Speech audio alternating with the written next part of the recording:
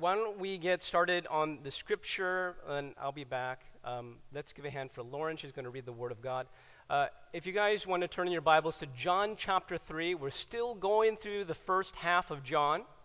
So we're going through the last part of chapter 3. And Lauren will go ahead and read the scripture. Yeah.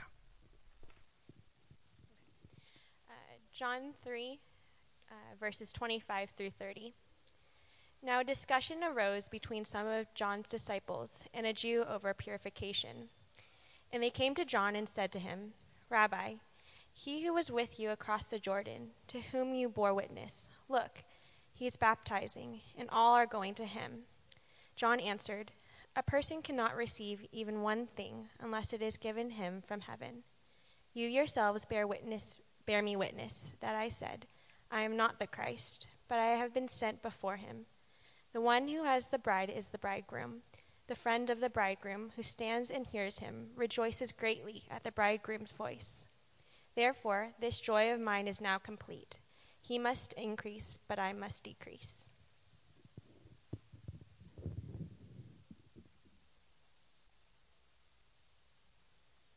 Well, those of you who have been coming to our church for a while, you know that I will, once in a while, talk about my mom. And on rare occasion, I'll poke a little bit of fun at her. Rarely. This morning I called my mom. I was like, Mom, are you coming to our church or going to your own? And she said, her own. I was like, okay, good. I can keep some of my material. Just a little bit, out of respect for mothers, want to honor moms, but I've told you before that my mom is a very interesting person. She's one of the most interesting people I know, in fact. My mom is one of the few people I know, actually the only person I know, who during Thanksgiving dinner, like you got family, you got relatives, will stand up and tell a dirty joke. That's my mom. But here's the thing, she won't just tell the dirty joke. After she tells the dirty joke, she'll say, I don't really understand. Can someone explain this to me? And then she'll ask the guests, like my relatives, and we'll be like, Mom, if you don't understand, you shouldn't say the joke. Actually, if you did understand, you still shouldn't say the joke, That's my mom. Another thing about my mom that's interesting, before she went into retirement, she used to work for a doctor's office. Actually, it was close to Monty's office. And so she was doing accounting, she was crunching numbers, and here's the thing, there would be like pharmaceutical reps who would come, and they would give these sales pitches, and they would give all sorts of free stuff. It was wonderful, right? Free food, free pens, free everything, free hats. And I don't know if you know my mom is very passionate about free, Like it's even better than like frugal and discount. Free is like the best word ever. And so they would give her stuff, and she would take the stuff, and she would just bring it home, and she'd give it to her kids, and we would just, okay, thanks, Mom, thanks. Oh, that's cool. And so as the story goes, I was like in school, or maybe was I in seminary at the time? And the teacher's teaching, and so I whip out my notebook, I whip out my pen, and I'm looking at the pen, and people are looking at me. It's like, there's advertising on the pen. It's a Cialis pen. Some of you don't know. I didn't know what Cialis was either. It's just this mystery drug. Cialis is for erectile dysfunction. And my mom gave me the pen, and so I'm sure she gave my brother like the Viagra pen, right? And so I imagine my classmates going, "Hey, man, I'm sorry, dude. we should, so young, we should pray for you, That's my mom. That's my mom. She's very fun. She's very fun. Very interesting person. My mom, as a mother, didn't really have it easy. I don't know if any mom has it easy. 15 years into raising us, her husband died. And so overnight, my mom became single mom. And there was a great challenge in front of her because she was trying to cover 2 full-time roles all by herself. And so she became breadwinner, she became coach, She became the person who would throw a ball with her sons. She became, on top of what she was already doing, she was already cook, and she was already a house cleaner, and then she had to do the finances. She basically did everything, my mom. And I'm telling you that we were not easy to raise. You know, if you know my brother and I, especially when we were young, we were a bunch of punks, especially my brother. We were disrespectful, we were disobedient, and we were very, very ungrateful. But that did not stop my mom from just giving and giving and giving. And honestly, we took and we took and we took, and we rarely said thank you. My mom would express her love in so many ways. It wasn't in a very American way. American, they smother you with kisses, I love you, I love you. That wasn't my mom. My mom would express it in a different way. She was so selfless. It was so clear that my mom's life was not about her. It was all about her kids. She was just giving her life away to Dave and myself. Now, how did I see that? Well, I think I saw it clearly later on as I kind of looked back. Like, for instance, when she's on the phone, every time she's on the phone, she's talking about her kids. How many of you guys have parents like that? It's like the first and maybe the last topic of conversation. It's always talking about children. Now, granted, they would compare their kids with each other, but they were still thinking about their kids. And here's another way. My mom, she would come home from work, she was tired, and she would prepare 5 meals. I'm not kidding you. Now, I don't know if that's what your mom did. Maybe in certain like Korean cultures, they prepare a lot of different meals. My mom would prepare 5 meals. And here's the thing. One of those meals was probably like her precious food. She wouldn't eat it. She would eat all the other food, and then she would give us the best. You guys have seen Joylette Club? Best quality crab is best quality heart. All right, never mind. Sorry, that was lost. Well, that was my mom. And here's another thing. Whenever my mom would pray, the first people that she would pray for, it was never herself. It was always her kids. It was always her kids. She was just giving and giving and giving to us. My brother, he left the house first. Went to college. I went second. The thing with my brother is he came back and lived with my mom. And I was soon going to get married, and my brother was going to dental school, and my brother was about to get married too. So right before my brother left, my mom knew, this is it. This is like the last time I'm going to have with my kids in this capacity. He's leaving, and he's never coming back. Not the same way. So you know what my mom did? She was kind of going through some pain, so this is what she did. On the day that my brother left, she bought a little tree. A little lemon tree. On the day he left, she dug a hole in the backyard, she planted the tree, and she called the tree Little David. Just to make it unmistakably clear what that tree represented. It was Little David. I'm like, shouldn't there be another tree for me, Mom? No other tree for me, just Little David. But I think it was for both of us. Maybe it was for both of us. But here's the thing, my mom was going through some pain and she was realized, I need to let go of my kids. I gave, and I did the best job I can. Now I'm giving my kids over to God. And in His time, I'm trusting that they're going to bear fruit. In His time. So my mom will actually come over and give me a little report on how little David is doing, you know. This morning, we are dedicating this message to the people who nurture and develop and encourage and root for and hope and wait for other people. Now, there's a lot of different kinds of people and a lot of different roles that do this. Teachers do this, counselors do this. Actually, dare I say that anyone who's a Christian is doing this, right? Christians are actively sharing their faith because they want to see Jesus born in another person. They want to see another person find Jesus. But you know who does this most of all? From day one until the rest of their days? Mom does this. Dad does this too, but not as good as Mom does this. And so today we want to honor the mothers especially, but for all those people who develop other people. Now, here's the thing. We were in the Gospel of John, right? We were going in the Gospel of John. We're going chapter by chapter.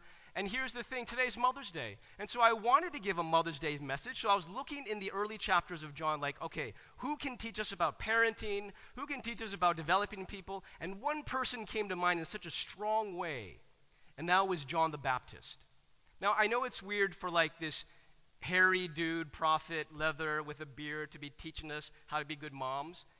But seriously, John has so much to teach us about being good people who pour our lives into other people, about being good moms and good dads and good mentors and good disciplers. John. Here's the thing. John, the first thing that he teaches us is that if you have a calling as a people developer, if you have a calling to nurture and develop other people, I bet you John would say, you have no idea how important that calling is. You have no idea how irreplaceable you are. Now, I know this because that was John's calling. John's calling was to prepare people for Jesus. Oh, he taught, he discipled, he had conversations, he counseled, he nurtured, he developed. He was so invested in preparing people for Jesus. And then when Jesus came, he handed those people over to Jesus, and that is exactly what a mom and a dad and a mentor does.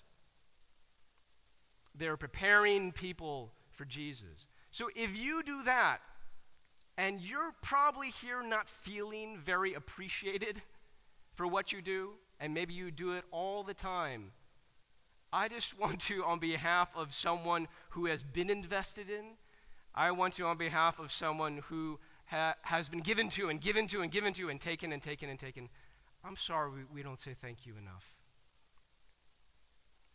You guys are irreplaceable. There is this amazing quote. It's really about missionary work, but it goes like this.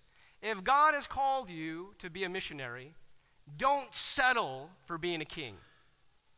Well, I think the same can be said for moms. If God has called you to be a mom, if God has called you to invest in other people and pour your life into other people, then don't ever settle for being a CEO or president of the United States or a general in the army. You are irreplaceable. Are we preaching yet? Maybe. Okay, let's continue on with John. We're going to go through these verses, and we're going to listen to what John has to say about developing other people. Okay? So Lauren did read. Let's go first to verse, here it is, 27. Now, let me explain the outline for today. Notice you don't have an outline in your bulletin, and I think that's fine because really I wanted the verses to be the outline. Okay? And so I'm going to give you 3 statements that John gives you and 1 illustration. 3 statements, 1 illustration. It's all right here. That's the outline, and that's where we're going today. So the first statement of John is in verse 27. He says this, John answered, a person cannot receive even one thing unless it is given him from heaven. A person can't receive even one thing unless it is given to him or her from heaven. Now, I was thinking that going through the scripture this way, where it's one verse by another verse, is really cool, but this verse might be a little bit harder to memorize. So let me break it down. What John is saying is that you can only receive what God gives you. Amen? That's basically what he said. You can only receive what God gives you. Now, I'm going to go quickly through this point, but I want to explain the context. The context, even before this, is that John the Baptist is a really big deal. He is a really big deal. Let me hear you guys say big deal. Okay, now how big a deal was he? Well, he was the voice of one calling in the wilderness, and people would flock from their places of living all the way to nowhere to go and listen to John. They would listen to him talk. They would listen to him preach. They would be baptized by John. Now, how effective was John? It says in the Gospel of Mark that the entire Judean countryside. How many people is that? Thousands and thousands and thousands of people? The entire Judean countryside. Word of mouth traveled really fast. You got to go in the middle of nowhere to come check out this guy. He is amazing. They would flock. He was one of the most influential leaders of his time. Jesus even said of John that among men born of women. How many of you know a person who is not born of woman? You know, that's pretty much everyone, right? Of everyone, there's no one greater than John. That's what Jesus said of John. That's how big John was. Now, here in this passage, when we read about John, the sun is setting on John's ministry. I mean, there was the prime of his ministry, and he is like after the prime. He is post-prime. Okay, his ministry is sort of coming to an end. But the person that he's pointing to and preparing, his ministry is on the rise. So John is fading, and Jesus is rising.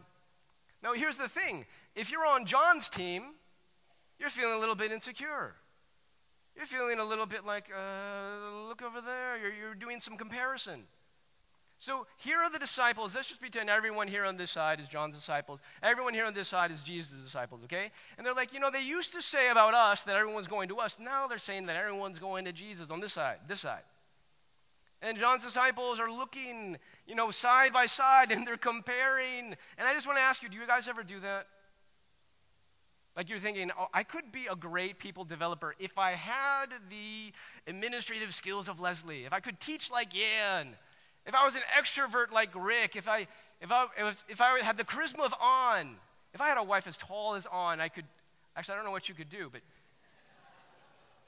you could reach high stuff on the kitchen shelves, But you guys ever compare and think, if I had that person's gifts, then I could make a difference. And here's John going, look, you can only receive what God gives you. Don't waste your time looking side by side and comparing. If only I had this, then I could really. Don't do that. You have received what God has given you. So, do your best and give God the glory. Don't worry. Don't compare. Look up, not sideways. Look up. You can only receive what God has what? Given you. You can only receive what God has given you. So that's the first thing that John teaches us. As a parent, use what God has given you. Do your best, and then give him glory. As a person who invests in kids or youth or just other people, sharing with your coworkers, do your best with what you got. You don't have to have Yan's gift to share Christ. Do your best with what you got. And give God the glory. He's not expecting more than what he's already given you. Okay? Can I hear an amen somewhere there? Okay, now let's keep on moving. Okay, so verse 28. You yourselves bear me witness that I said, I am not the Christ, but I have been sent before him. Now I want you to pay attention to those words. I am not the Christ. Can I hear you guys say that? Say that with me. I am not the Christ. How'd that feel? It's okay. I am not the Christ, but I am. Now what's happening here? Well, this is very clear. Let's be very simple. Jesus is number one. The Christ, whoever the Christ is, he is number one. You guys are all looking for the Christ. You guys are all looking for the Messiah. You want the anointed leader who's going to affect change and revolution and undo what's been broken. You want that guy, right? You want number one. And the people said, yes, we want number one. And John goes, well, look at me. I am not number one. I am number two. Now here's the thing. If you read later on, you find out that John, not only does he know he's number two, but he's happy to be number two. In fact, it's almost like John is like, hey, look, if you're number two, you should be twice as happy. Now I'll explain in a little bit. But John is going, I am a number two. And this is so countercultural. Am I right? Who wants to be number two? Seriously. You've been trained ever since you were young, at least in American culture, you got to be the boss. You should be the leader. You should take initiative. You seize control. You are number one. Be number one. Number one is valuable. Number two, I got a shirt recently for my birthday that says, Steph Curry is really good at basketball. Yeah, you guys seen that shirt? No? Well, you will soon. I'm going to wear it, okay? But here's the thing. Steph Curry is clearly number one on the team. And he's, well, they didn't play well last night, but the Warriors have been playing well without him. But people are still asking about number one. Where's number one? What is he doing? How's his ankle? How's his knee? How's number one? Number one, right? I have never seen a shirt that goes, okay, Steph Curry is really good about, I've never seen a shirt that goes, hey, Harrison Barnes isn't bad too. I've never seen that. Why? Because that's not a shirt worth printing. Who wants to be number two? People don't chant, we're number two, we're number two, we're number two. He's much better. We're number two. Number two is support. Who wants to be support? Last example, okay. When Yahoo came out and Gmail came out, I was there. I'm like, I'm going to pick my name. I'm going to pick my first choice of email address. I'm a little bit late getting on, but not that much late, right? So I went on to sign up for a Gmail account, or maybe it was Yahoo, and I put Andrew Huang. Taken. Oh, that's fine. I understand that. There's apparently like 5 million Andrew Huangs in the world. That's fine. Actually, in Berkeley, when I was there was 5 Andrew Huangs, right? Okay, I understand that. So I did different combinations. Huang, Andrew, taken. Andrew Huang, 1, taken. A Huang, taken. Andrew dot Huang, taken. Any version of Andrew Huang was taken. So you know what I did next? I got really creative. I put Andrew Huang, 2, available. I'm like, what? How is that available? How is that available? You know why? Because no one wants to be number 2. No, here's the thing. You know my email address. It's not Andrew Huang 2. You know why? Because I didn't want to be number 2 either. Like, that's available, good, someone else take it. I don't know if it might still be available today. No one wants to be number 2. Here is John going, I'm number 2. I'm number 2. And he is happy to be number 2. He's happy to be support. What, really? My wife is an amazing woman. When we were in premarital counseling, the counselor asked both of us, how many kids do you want? Raina knew, so she said 3. I knew 2, and I said 2 or 0. I'm okay without kids, because kids are a lot of work. And there is some selfishness in there too, probably, maybe. But here's the thing, Raina, even when I met her, I had a very strong maternal instinct. Me, I've had to grow into my paternal instinct. I'm growing. You're looking at the matured version, okay? It's taken time. But Raina had it. Took me 2 years to get used to the idea of having kids. Then we started trying. Then Ryan came. And you know what Raina did? She made a decision. She decided to quit her job. Now, please don't get me wrong. I actually have no agenda here. I'm not saying, hey, you should quit your job. That's not my agenda. It's really hard to live in the Bay Area. I understand that 2 people need to work a lot of times. We were very fortunate that way. Resources from mom and dad, they were God's blessings. Raina decided to quit her job. Now, here's the other part of misunderstanding. I don't want you to think that Raina lacks ambition. She does not lack ambition. And I'll just give you one silly example. Have you ever played a board game with my wife? Oh my goodness, when you play a board game with my wife, she's like, oh, I don't know how to play this game. Oh, can you help me? But then, and so you let your defenses, and then she destroys you. That's my wife. She is, not tricky, I can find a better word. She is shrewd and sneaky. Okay. She knows what she wants. And she's like, look, the time with the kids is going to be really short. They say the days are long, but the years are short. I want to be there, and I want to be there full time. I want to leverage that time to the most that I can. So you work, and I'll be home with the kids. It's interesting. There was another time when I was working on this application, and I'm like figuring out what to write for my wife's occupation, and I didn't know what to call her. So I just said, "Hey, Raina, I don't know what to describe your occupation. I was thinking maybe domestic engineer, right?" And she's like, "No. Just put full-time mom." I'm like, "Are you sure? I mean, it doesn't sound as impressive as domestic engineer." And she goes, "No, I'm fine. That's what I am." So I put down chief full-time mom. CFM. No, I didn't. I put full-time. here's my mom. Here's Raina saying, look, I'm number 2, and I'm happy to be number 2. I love being number 2. You know, that really inspired me. You know what's happened recently is the kids have gone to school. And so now Raina has more time. Raina has recently re-entered the working market. She's a counselor at First Pres, working part-time in her dream job. 10 years. She put her professional career on hold, and now she's employed again. I've been so inspired by her example of being number 2 and support and proud of it, that guess who on Sunday and Tuesday for the second half of the day is number 2? I'm number 2.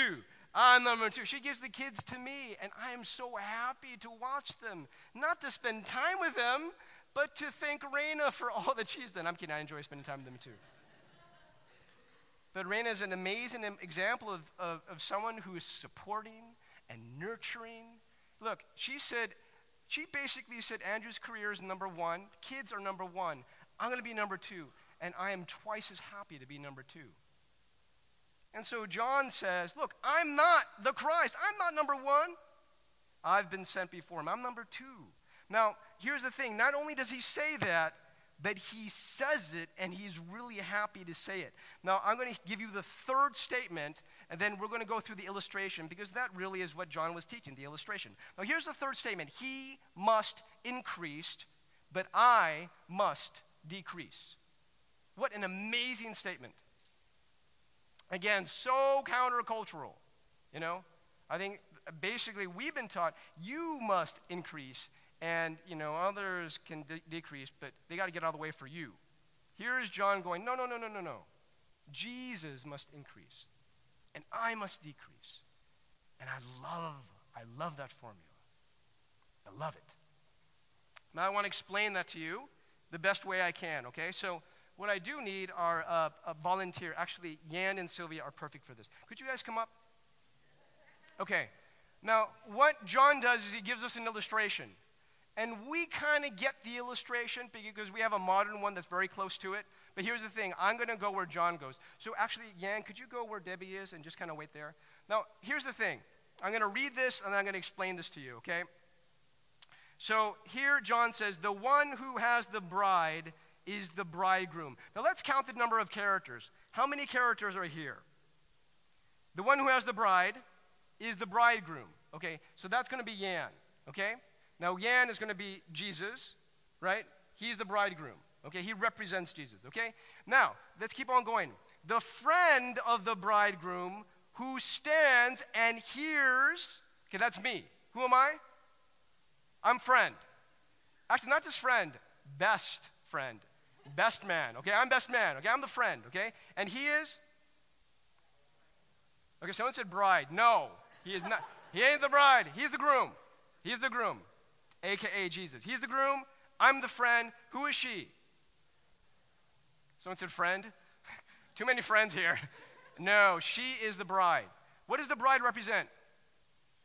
The church, the people that John has been preparing. You are many people, okay? You are worth many people, Sylvia, okay? You are the bride, groom, friend, okay? Now, this is what would happen.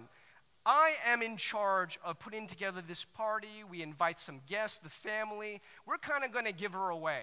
But we give her away when what happens? When the groom comes. Now, I don't know what the groom is doing. He's like grooming his hair. He's getting ready. He's talking to his friends. But at some point, he's going to come and pick up the bride.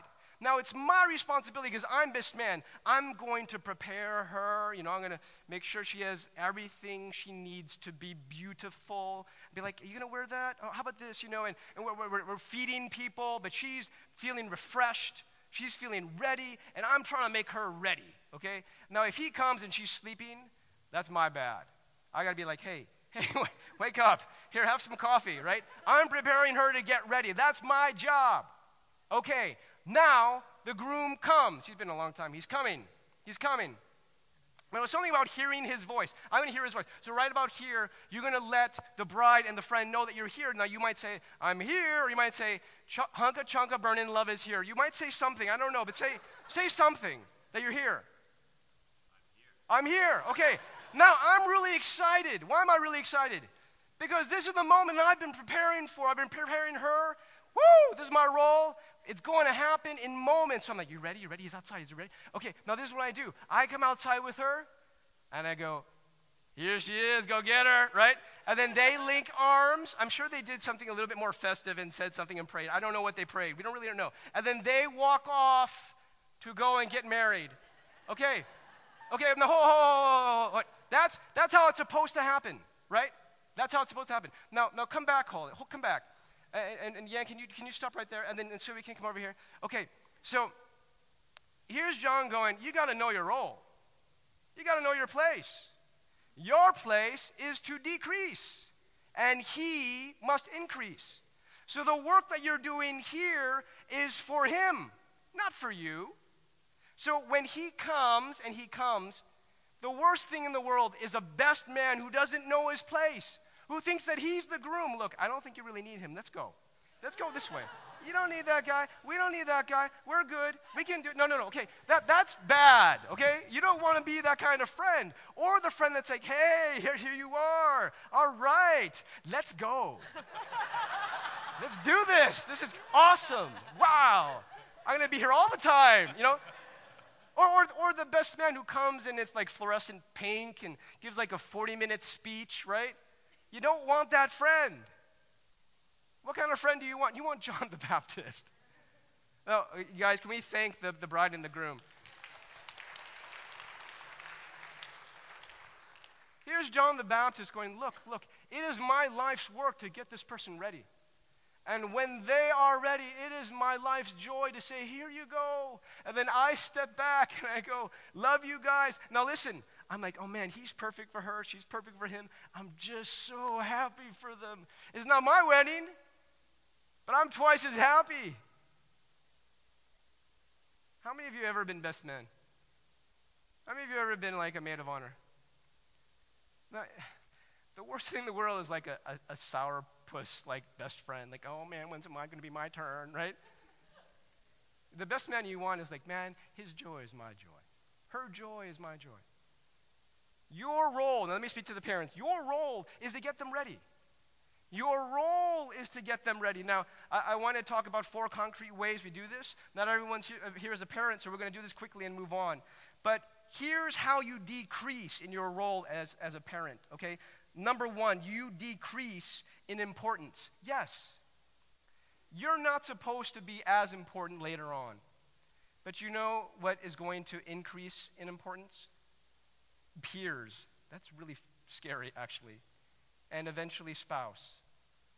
Yes, a pimply-faced 16-year-old with a crackly voice, and their opinion is going to matter more to them than yours. Scary, but that's true.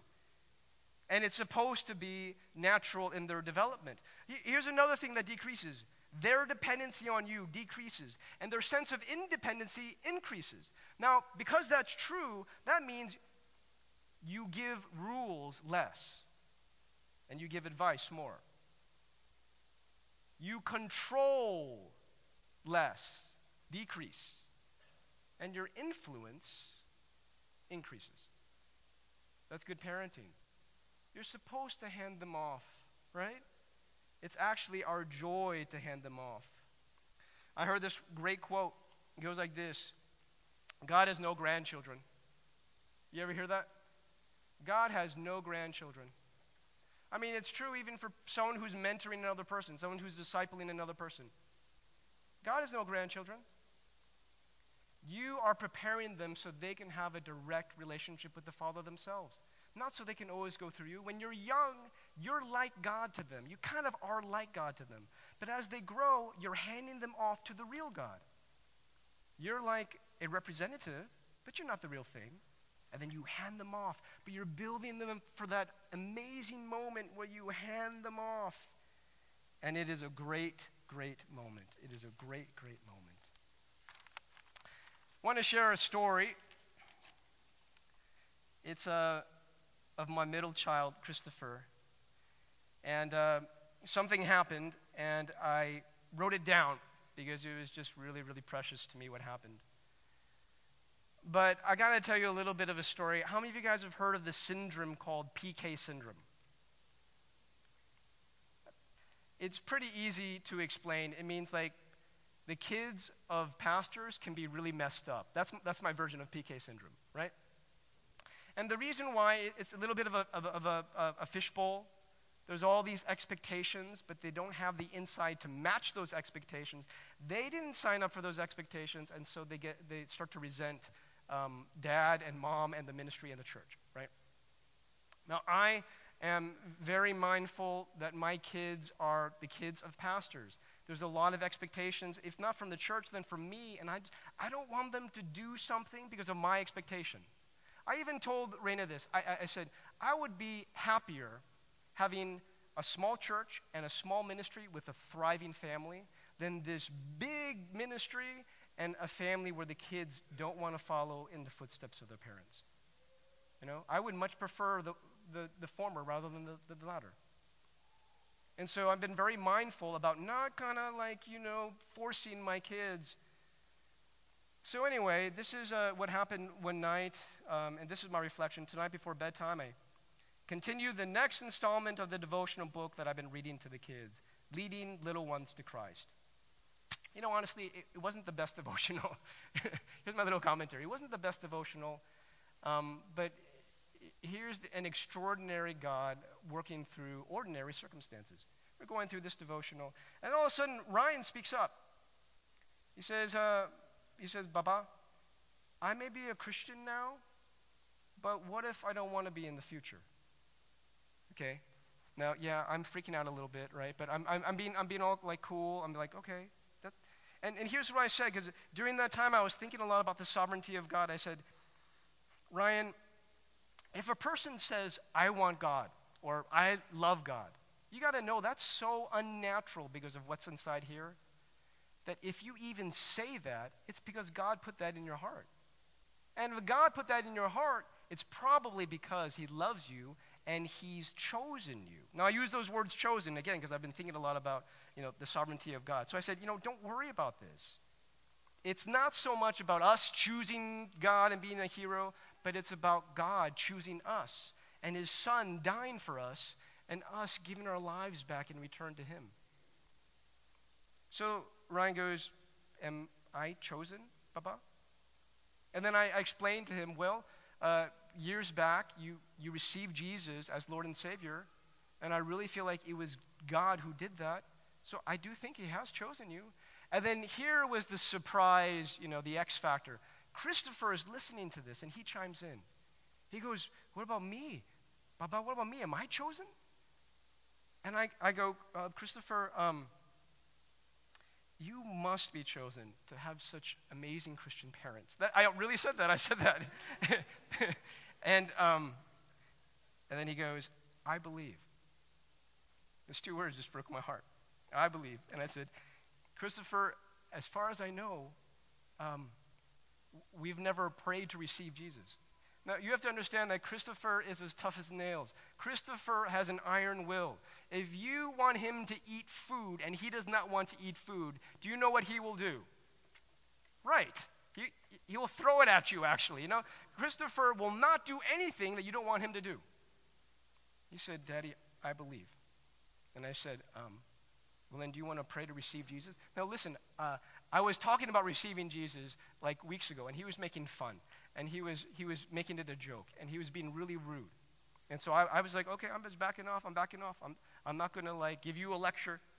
But he said, Daddy, I believe. And I said, would you like to receive Jesus? He said, yes. And so it's funny because Raina was putting Noah on the bed, and she fell asleep, right? I go, Raina, come here. And then in seconds, Raina leaps out of bed. She was eavesdropping on the whole conversation. I'm here, right? And so we all hold hands. And I get the chance to lead my son in a prayer to receive Jesus. And part of the conviction is, I know they're young, but who knows? A year later, he had this disease that was threatening his life. I mean, who knows how long he will last? I want to know where he's going to be. I want to introduce him to Jesus as soon as I possibly can. I want him to know the Savior. So we prayed, and I can't tell you how happy he was, Now, I know this is not it, right? This is, for a pastor's kid, this has got to be one, but there's going to be 10 more confirmations, right? I understand. I get that. But hey, we got one. And so we went out to ice cream, we were celebrating, and we're kind of downplaying, but inside, Raina and I were just like, God, thank you so much. Thank you so much. That's all we really wanted to ask for, certainly for our church, but we also want our first ministry to be our kids knowing Jesus. I can't tell you how joyful it will be to one day fully hand off my kids to Jesus Christ. That's what a dad does. That's what a mom does. That's what Christians do. That's what we live for. And there's nothing better, more joyful than doing that and handing them off.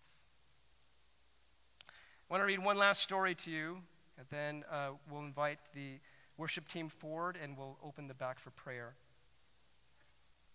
This one I'm just going to read this story, but this story is about the joy of preparing people for Jesus and just handing them over to Jesus. Okay, here we go. The only person Monica loved more than her son was her God, the Lord Jesus Christ. When her son was a baby, she used to sing hymns to him while she was breastfeeding him. She dedicated him to the Lord and prayed he would be a blessing to the kingdom of God. Monica's faith and love were well known throughout the Christian community in her city. And when her son grew up, his brilliance was equally well known, but so was his immorality and hostility towards God. The young man had become a rhetoric professor. He had given himself over to the full-time occupation of drunkenness, sexual immorality, and turning people away from the one true God with his philosophical speculations. Even the most highly trained Christian intellectuals could make no headway with Monica's son. Monica had come close to utter despair several times, but she refused to give up. She continued to labor in prayer for the salvation of her son. When her son was 19 years old, Monica had a dream. In this dream, she and her son were walking hand in hand together in heaven. She knew God was telling her through the dream that he would save his immoral son, her immoral son, and the dream encouraged her to intensify her prayers. A year went by, and then another year, and then another. Instead of her son growing closer to God, he seemed to be growing further away. He had gotten more intelligent, more arrogant, more committed to evil than ever before. A famous, respected, and wise church leader visited Monica's city to conduct some religious services there. Because Monica was so highly thought of among the Christians in her city, it was not difficult for her to obtain a private meeting with the church leader. She told him of her prayers for her son and that his condition had actually worsened. She implored him to speak with her son, but he refused. He knew any attempt on his part to persuade Monica's son to repent would only serve to harden his heart. How will my son ever be saved? Monica sobbed. The wise old man looked down on Monica's tear-stained face with affection. Woman, he said, it is impossible for the son of those tears to perish. The interview is over. Monica was encouraged by those words in the same way she had been encouraged by her dream years earlier. She renewed zeal, and she continued to do the only thing she could. She prayed. 9 years after Monica's dream, her son was sitting in a garden, still an unbeliever, when he heard an audible voice speak the words, "Take it and read. Take it and read." Over and over in the sing-song voice of a child's nursery song. At first he thought the voice must have been from some children playing nearby, but there were no children. And he had never heard this child's song before. He sensed the voice was a divine command from heaven to open the scriptures and read. Monica's son took up the Bible, and his eyes fell on Romans 13:14.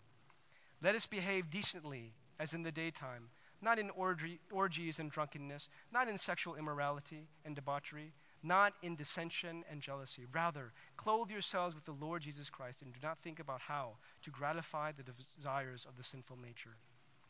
The son's heart was miraculously transformed. He would no longer be known as Monica's immoral son. Instead, he would go down in history as Saint Augustine. one of the greatest theologians and champions of the faith in the entire history of the church. A few years later, Augustine had been saved. Monica said to him, "My son, for my part, I have no further pleasure in this life. What I am still to do or why I am here in the world, I do not know, for I have no more hope on this earth." She had given the greatest desire of her heart, her son's salvation. She had been given the great desire of her heart, her son's salvation. There was nothing more she wanted in this life. 9 days later, she died.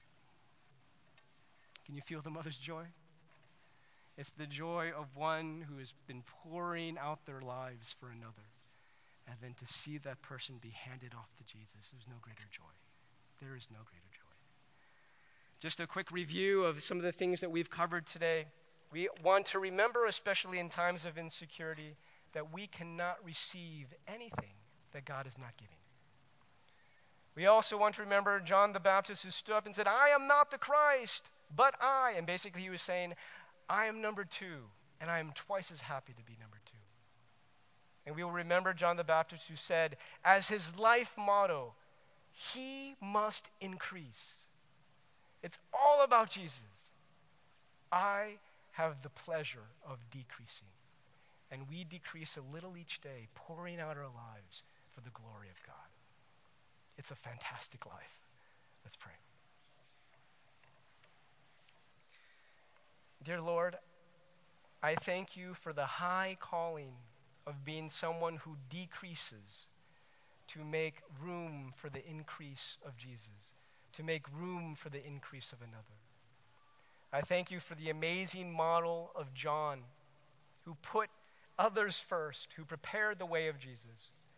And I pray that you would make us like little Johns in our parenting, in the way that we love our coworkers, in the way that we love our family members, in the way that we love our friends. Help us to prepare others for Jesus and to know our amazing privilege of being number two. In Jesus' name we pray.